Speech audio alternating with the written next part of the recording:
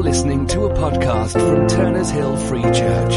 For more information and resources, visit turnershillfreechurch.org.uk. A few really interesting details to note in this passage. Firstly, the setting is a synagogue. It's the same setting where Jesus gave his great gospel manifesto, "I come to preach," release to the captives and so on. And here he is again on the synagogue on a Sabbath. This woman says she was crippled by a spirit for 18 years. And in verse 16 it says that Jesus, after he's healed her, says that she was bound by Satan. And I think it's really, really interesting because often we talk about God's providence, we talk about his sovereignty over sin, we talk about sometimes having to accept our circumstances, but it's really, really important, isn't it? Jesus here attributes the author of evil for who he is. He doesn't say, God did this. He says she was bound by Satan. It was a spirit that kept her in this infirmity. And whether it was a spiritual sickness or a physical sickness, he's actually saying, look, this is the enemy's fault. And as often as we are called to accept what's happening to us and to put ourselves in, trust God is in control and that sort of thing, actually, it's really important that we call out evil for what it is. And when someone's sick or suffering, we don't just say, oh, well, you just have to accept that's God's will. Actually, it's okay to be angry about it. It's okay to say this isn't fair. It's okay to say the devil's behind this. Those are really important things, I think, because Jesus does it himself. By way of an aside, really, I think I love in this passage Luke's efficiency in painting a scene. How human of the synagogue ruler. I'm pretty sure I must have done something like this. Maybe you have too. He's angry with Jesus for healing on the Sabbath. It says that in the passage. And then he takes his anger out. He doesn't want to confront Jesus, probably because he's scared. And so he shouts at all the people who are there to be healed. Isn't that funny? I think it's such a human portrait. Luke captures it so well with so few words. It's a very human reaction, isn't it? Like, I'm really angry with you, so I'm going to shout at you. I love that. Also, I think it's just, again, very human. It's understandable. Here's a guy who is, grown up with this interpretation of the law and what the Sabbath is, and every Saturday he's used to, certain things happening a certain way, and here is something completely out of the ordinary. What is the word? Discombobulated, isn't he? He's just kind of like, oh, what's happening? And as much as, Jesus calls him a hypocrite, he's not innocent. But isn't it funny that actually again, just this human portrait, here's this guy who is just all out of sorts because something really unusual is happening. And he's responding with this kind of gut feeling, this isn't right. He's actually angry, isn't he? Actually, again, just a warning there, I think, in passing. Often our feeling of being discomforted by something, being discombobulated or set in a pickle or however you want to say it, actually, those aren't reliable guides to whether something is of the Lord or not. It's really important, isn't it? These aren't the main points of the text, but I just think it's in the midst of Luke's human portrayal and observations, we see some of these things emerging. So, aside from the details, there is a major theme that Luke certainly picks out for us, and the Holy Spirit has inspired. And the theme is the theme of being unbound, untied, and set free. So you've got this woman who is bent double, and Jesus heals her with the words, "You are set free." These aren't neutral words, are they? He doesn't say you are healed, or he says you are set free. It's a very deliberate choice of words. And then when he's talking to the synagogue ruler, and he makes this argument from the lesser to the greater, he makes this argument, says if you would, it's permitted by general consensus, by the teachings of the law, that on the Sabbath you can untie a donkey or an ox, then surely it's okay to untie a person and set them free. So he actually uses the untying of the donkey and then the untying of the woman. And there's this lovely detail in there. The synagogue ruler uses this particular word. He says there are 6 days for work. Actually, in the Greek it says something like, there are 6 days when it's necessary for work. And Jesus replies, it was necessary that this woman should be set free. And then, of course, verse 16, Jesus says this beautiful thing. She's bound for 18 long years. She's now set free from bondage. So there's this theme unbinding, untying, setting free. We'll be careful with numbers, but there may be something in this number 18. There's some references in the Old Testament. 18 years, the Jewish people, as they, under the judges, you can read about this in Judges 3, were under the oppression of a king called Eglon, and then Judges 10 again, after they disobeyed the law, they were under oppression for 18 years. And then they're setting free under the reign of King Josiah. In the 18th year of the reign of King Josiah, he goes out, he sets a repair party into the temple, and they rediscover the law, and there's this setting free as they rediscover the law after 18 years. So maybe there's something in that number. Maybe not. I'm not going to stake this sermon on it. And then, of course, there is this whole theme of which you find in Luke's gospel and the other gospels as well, of the interpretation of the law, especially by the Pharisees, it being very, very burdensome to the people. And this woman's bent double is almost like a parable, isn't it, of the weight of the law misinterpreted, misapplied on the backs of the people. And Jesus says that to the Pharisees elsewhere. He says, you've laden the people with burdens that they can't carry. You can't carry them. You're expecting other people to carry them. So this woman bent over is, she's a physical portrait of the burden of Sabbath keeping, misapplied. And then there's this setting free at the end. The people rejoice as this kind of, I don't know whether they're like pleased because Jesus says this thing that, puts the synagogue ruler straight. Anyway, it says at the end, people are rejoicing. This moment of tension is resolved into a moment of rejoicing. So, that's the theme behind the passage. Being unbound, being untied, being set free. I'm pretty sure you can see it. Pretty straightforward, isn't it? The Lord's here to speak to us today, isn't he? What would he speak to us about? Being set free. So are you bound? Bent double? Weighed down? Tied up? Anxious about your circumstances or your health or your family or following God or any of those things? You think Jesus wants to set you free? Bound by illness? Cares or worries? He's here, isn't he? He's as here as he was in the synagogue on that Sabbath, by his Spirit, able, powerful, willing to set us free. Isn't that wonderful? Whether it's through a breakthrough, through something that God wants to do by his Spirit today, which he can, can't he? As you're listening to God's word this morning, as you come to him in prayer, as you meet him at the communion table, as you pray with the people around you, as the Spirit ministers to you, God can set us free in amazing and powerful and sudden ways, can't he? Who's experienced that in this life? In life? I have. It happens, doesn't it? He can do it again today. So, what am I saying? Just set your expectation. Raise your faith. Jesus can meet with you today. He can lay hands on you as powerfully as he did for this woman and speak those words over your life. Whatever happens here today, he will draw you deeper into relationship with him. He will take you on a journey that is setting you free. And that is a wonderful, wonderful promise. Wonderful promise. Notice this especially behind that. The compassion of Jesus. The compassion of the Lord Jesus in this verse. I love the fact this woman doesn't put herself forward. She appears. He sees her. He calls her out. He doesn't even need any initiative on this woman's part.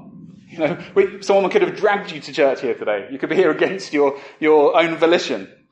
It doesn't matter to God. He sees you. He is coming for you. He spoke to her. He laid hands on her. He uses his authority to release this binding by Satan. That's his intention for you. He's angry with what the devil has done in this woman's life. And he sets it right. And he's angry at what sin has done in your life and what the sins of other people have done in your life. And he will use his authority and his power on your behalf to set you free. And see, I just love how much feeling can one word contain when Luke quotes the Lord Jesus in his own words in verse 18. What truth is contained in this one word, long? For 18 long years. That's the Lord's compassion, isn't it? This is not just a bare description. This is an entering into this woman's situation. He feels the burden that she's carried. The Lord is not distant from our sufferings.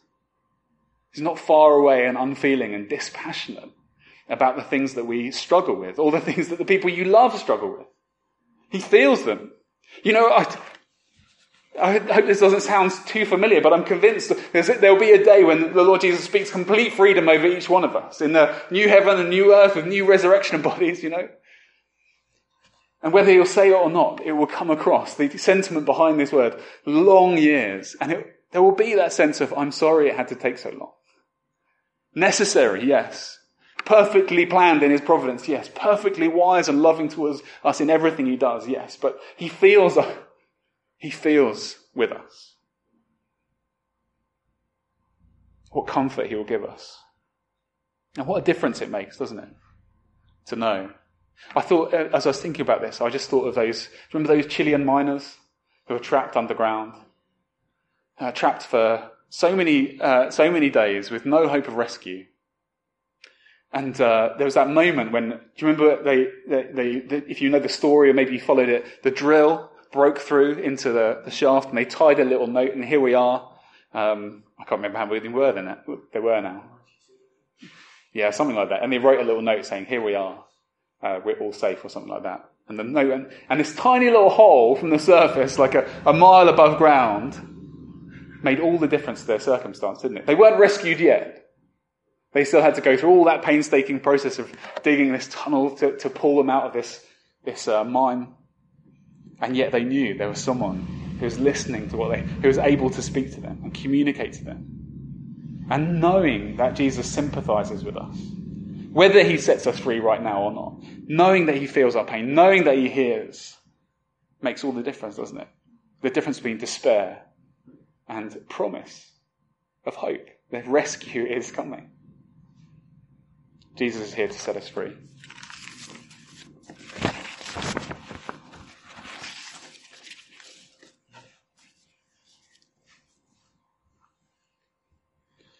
So, knowing that, I think I preface everything else that I want to share with you this morning with this phrase: God's law is for our good. God's law is for our good. God's law, his commands, his will for our life, his moral law, his statutes, his principles, they are not to imprison us, but they are to set us free. Picture in your mind the Hindu worshipper in India who has dedicated his life to feeding rats in a rat-infested temple.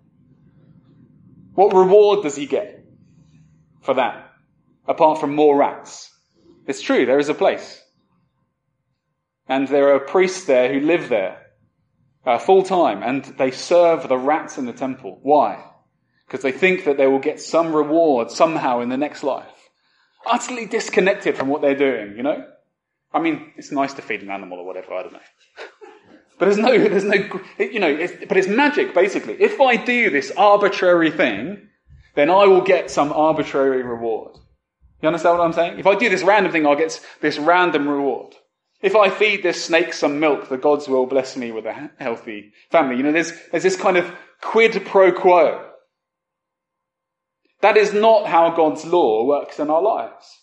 And I feel one thing God would say to us this morning is just to remind us that obeying his law, setting our face towards his law, loving his law, trying to obey his law is not about doing something for God that is arbitrary and disconnected from reality so that he will reward us for obeying some random command.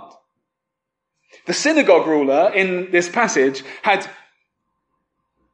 somehow, whether it is his own personal fault or culturally or whatever, he had taken God's Sabbath command, this command to rest on the Sabbath, and turned it into something more like that quid pro quo, doing something for God that was hard and painful and arbitrary so that somehow, somewhere, you'll get a reward at the end of it.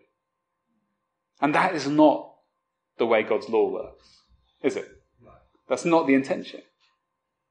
Now, We know this, I hope. God would remind us. Because there is a tendency, isn't there, in us, just to turn against that and turn, to obedience, to become this thing where we feel we have to earn what God wants. Take the Sabbath. It's designed to set us free. Jesus says it quite plainly. The Sabbath was made for man, not man for the Sabbath. And, it's there to remind us. It's there to remind us that God is in charge. It's there to remind us that everything we do is for God's worship. It's there to remind us that God loves to bless us. It's there to remind us that we're not in control. It's there to set limits on our work life and our patterns of behavior. It's there so that the duties that God has in His grace and His mercy delegated to us don't consume us and take over our whole lives. It's there for all these good reasons. It sets us free. That's why God commands us to take a day of rest, isn't it? And it could be turned upside down into this beautiful thing. And what's true of the Sabbath command, as briefly as we've talked about it, is true of all of God's law. Every one of His commands. The whole universe is saturated, woven through with God's way of doing things. A way of living it's not disconnected. It's not, if you do this, God will reward you. But it's good in and of itself. It brings us, when we obey it, deep delight and freedom. So in that great Psalm, Psalm 119, where the law is discussed so much, just a few quotes. The psalmist says, "I rejoice in following your statutes, as one rejoices in great riches." Do you rejoice in God's law as one rejoices in great riches? Have that sense of discovery. That sense of, yes, I found something else. Something else precious. It says, the same psalm says this, "Direct me in the path of your commands, for there I find delight. And again, I will walk in freedom, for I have sought out your precepts." So God's law, His commands, they're not a burden, they're a promise. So that's a message we can share with people who aren't Christians. It's a message we can share with people who don't know the Lord. That actually God invites us into this Christian life. It is for a relationship with Him, but He wants to set us free by showing us how to live, by unburdening us from the things that imprison us. And any time someone talks to you about your faith and says, do you have to follow all these laws? It's so important, isn't it? That yes, there are things that Christians should do, and there's things that we mustn't do. But in communicating those things, there has to be this sense that God wants to set us free. We have to have confidence in that when we share the gospel with people. That we're inviting people into a way of life that gives them freedom. And of course, the great promise of the gospel is it's not a system of behavior, but actually that God invites us in, and through the blood of Christ and through our union with Christ, our introduction to the Father and into the family, as it were, of the Holy Spirit begins to write those laws on our heart. So it's not even a work that we have to take up like some burden, like becoming good people. But it's just something we have to assent to and say yes to, and God will set us free. So it's something about the gospel, but there's also something in our own lives. I've hinted at already. There is this weird phenomenon that happens in us.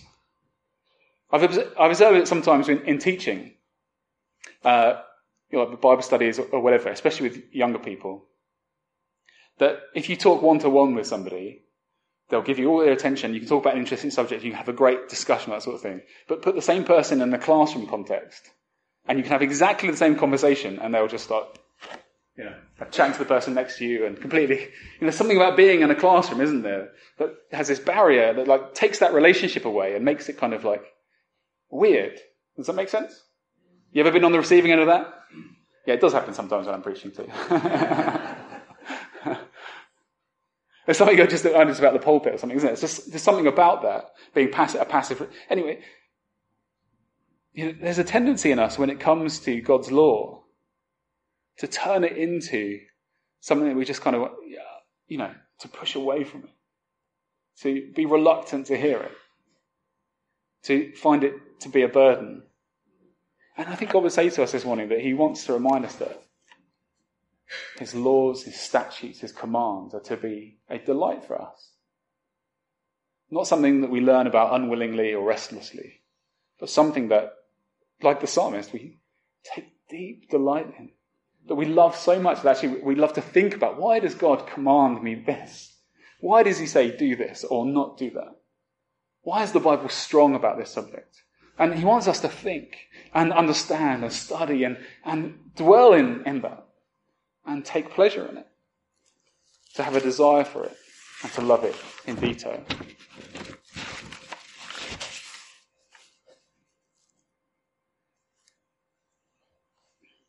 So there's that question, I suppose, a question for me and for you, hangs over this whole thing really, is do you recognize that symptom? And how is your understanding of God's commands? How is that weighing in your life? How is it affecting you? How is it affecting you? Are you running towards him and what he says? Are you embracing his statutes, his decrees? Are you looking at his word? Are you spending time on it? Or is it just there in the background, something you'd rather not think about too much?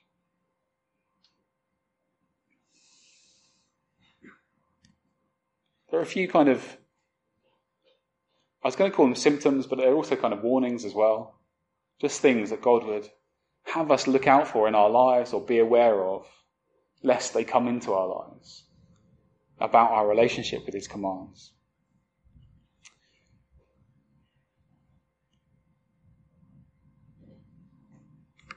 First one is this.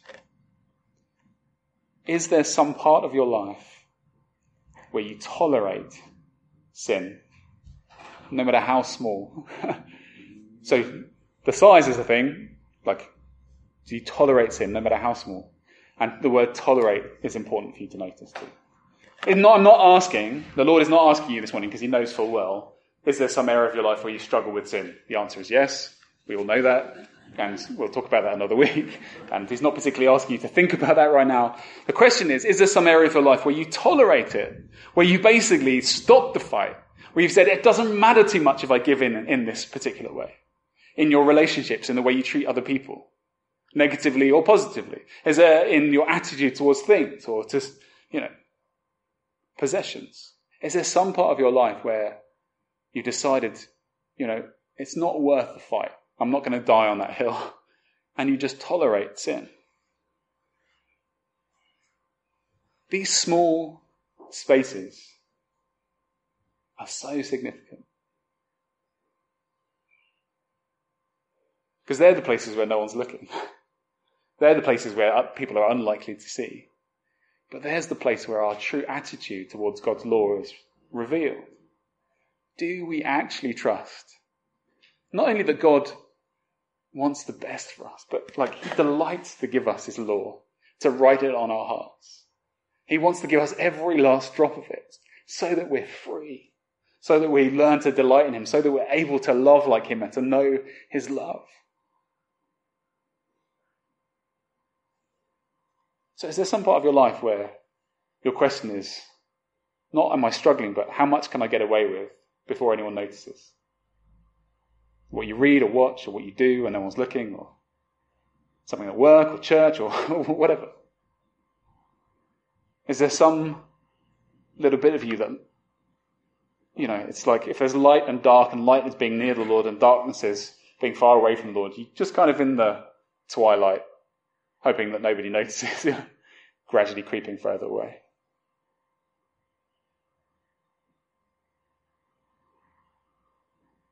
Those are the things to be careful of. And God would challenge us, call us out on it right now and say, come to the light. Trust me. Trust my rich blessings.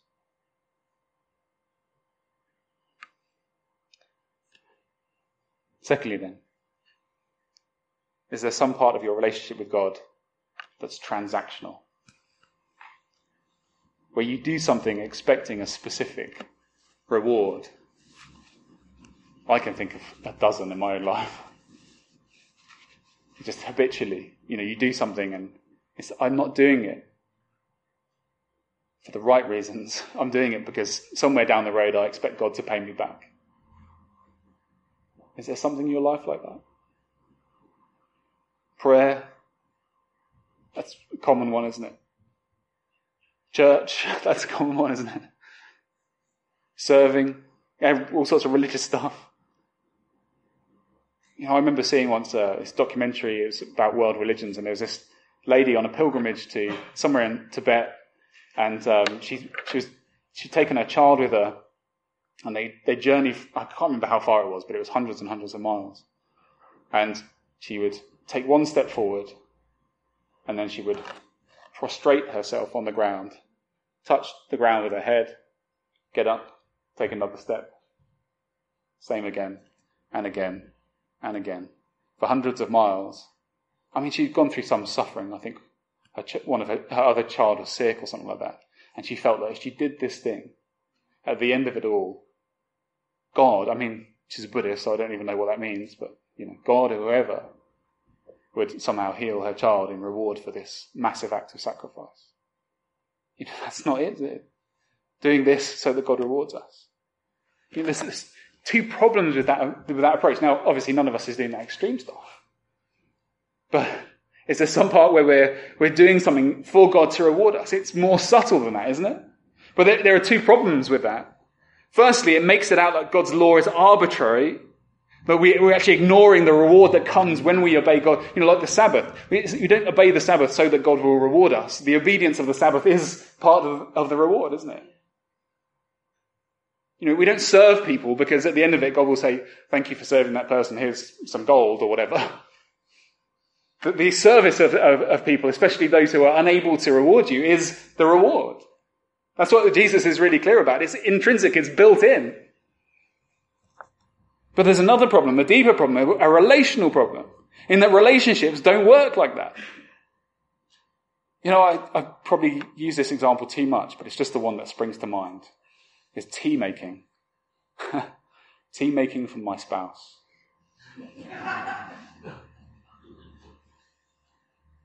Because when we first got married, I hope this isn't too personal. I mean, it's making a big point. When we first got married, one of Abby's unspoken expectations that she got from her family was that the husband would make unlimited amounts of tea for the wife. And I remember observing this in her family and her dad. I hope they don't listen to this recording. Observing this in her dad and thinking, this is what a waste of time. Like, he spends half his day making tea. This is ridiculous. I'll never do that. Well, I can tell you after 20 years of marriage, I'm pretty much exactly like that. But the thing that I learned that I'd missed, there was an intermediate stage. There was a stage of, I gradually came to realise that if I didn't make Abby tea, my life would probably be a lot worse. And so I did it, but I expected some reward back. Some sense of, whatever. I expected, she would do something that I needed to be done.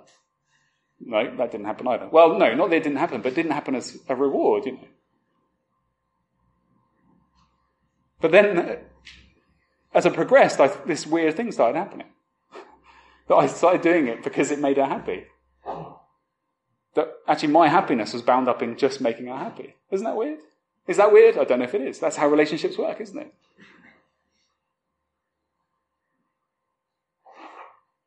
I began to find my delight in her delight. Not any expectation at all. And my delight was in her freedom, not to have to do anything. That's what a relationship is, isn't it? That's how it works. How weird it is that we find that so hard to apply to our relationship with God. Lord, I want to obey you because it delights your heart. And not because you have to reward me or give me some specific thing in return. But just because I love you. And because I know that because it's a relationship and you're trustworthy and faithful and, we're so close that, of course, there'll be blessing in that. Of course, you'll do things for me too. But not this for that.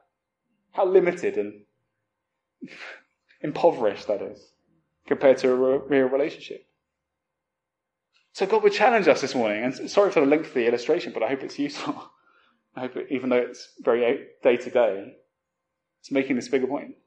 Are there areas in our life where we've lost that sense of doing things for God just to delight him? And we're doing it instead because we're expecting the equal amount back somehow.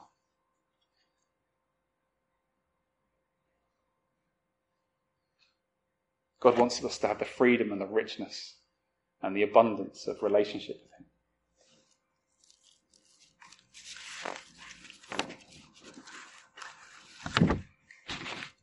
Next then, does your understanding of God's law make you mistreat people?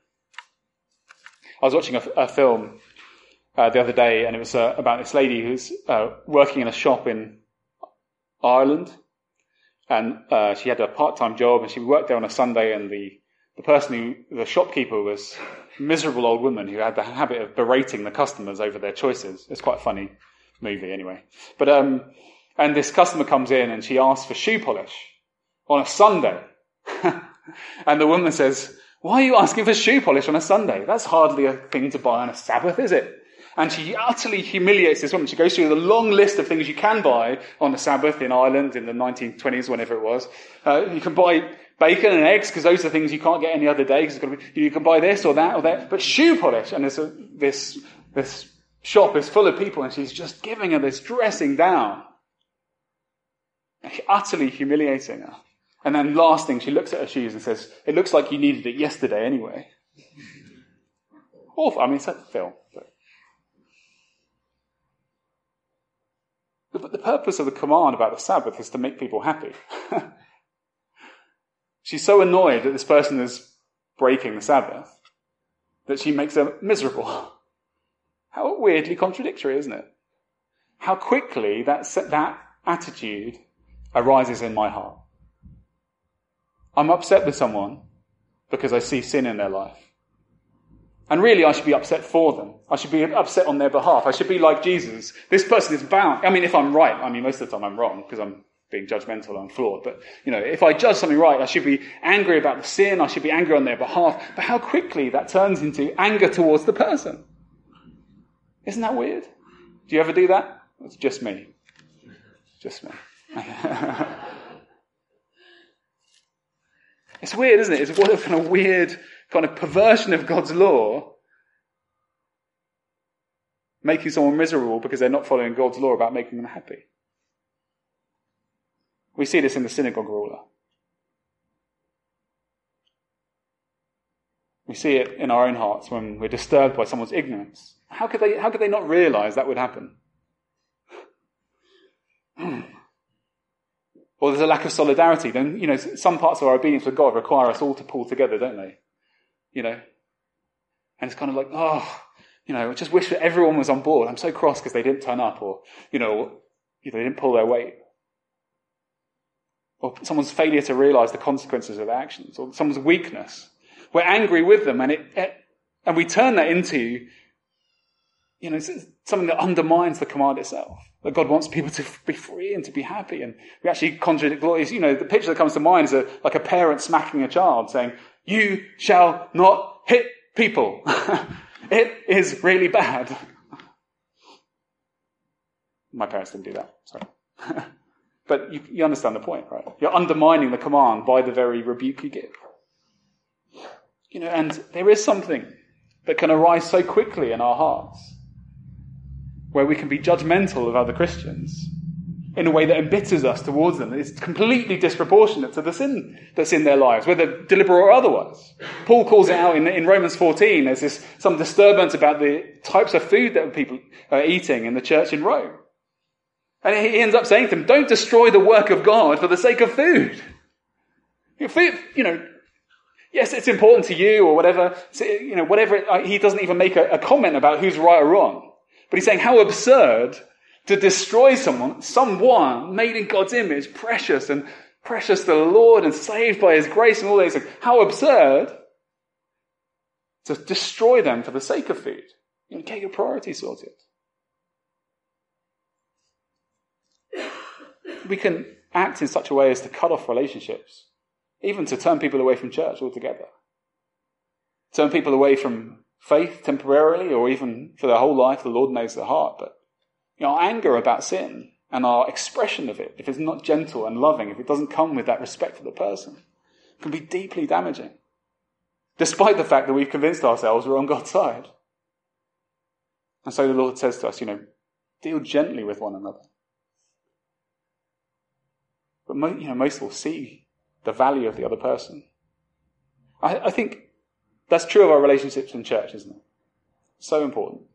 It's so important to the world around us as well, for people who don't know Jesus. There is a lot of sin and injustice and brokenness in the world for us to be angry about, isn't there? Satan has bound people, countries even. It's so easy for us either to give the impression or just to give in to that anger, such that we destroy the work of God and stop people coming to him.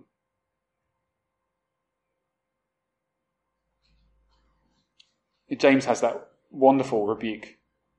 The anger of man does not produce the righteousness of God. If there are things that are not right in the world, if there's stuff that makes your blood boil, if there are people that their actions or the things they stand for turn your stomach or whatever it is, we talked about this last week. That anger isn't necessarily bad, but don't use it to destroy people, to speak harshly or to tear down people. Take it and harness it towards justice.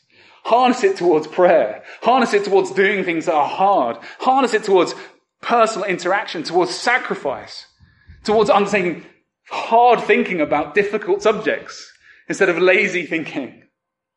Harness it to solve problems. But don't tear people down. So some things for us to look out for. Some warnings or maybe even some things God's dealing with in us at the moment. It's good to zoom out too and to see the big picture.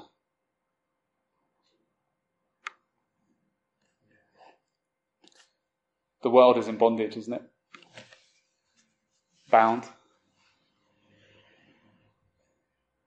The world will be untied one day. Called to work, we've been thrown into slavery by a terrible enemy for long, long years. The world and its environs and all its people bent double. The image of God crushed and broken and perverted. Long years. But there will be an unbinding. That's the picture that surrounds all this, isn't it? That's the big picture. We don't know how exactly. We don't know when exactly. Earth and humanity will be renewed and set free. But we know that this world is passing away and that God is preparing a new home.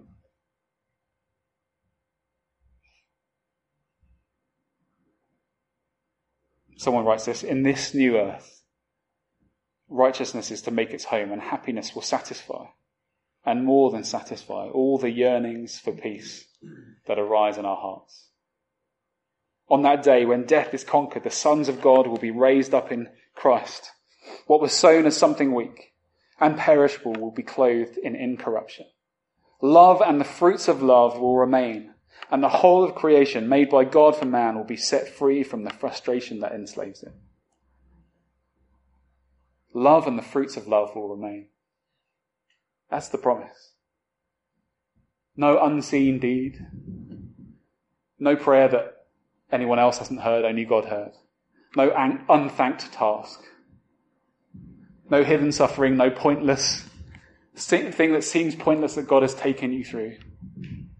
No action or thought or word done in love, received in faith, will go to waste. Those long years will be repaid. All that's meaningless will be made meaningful.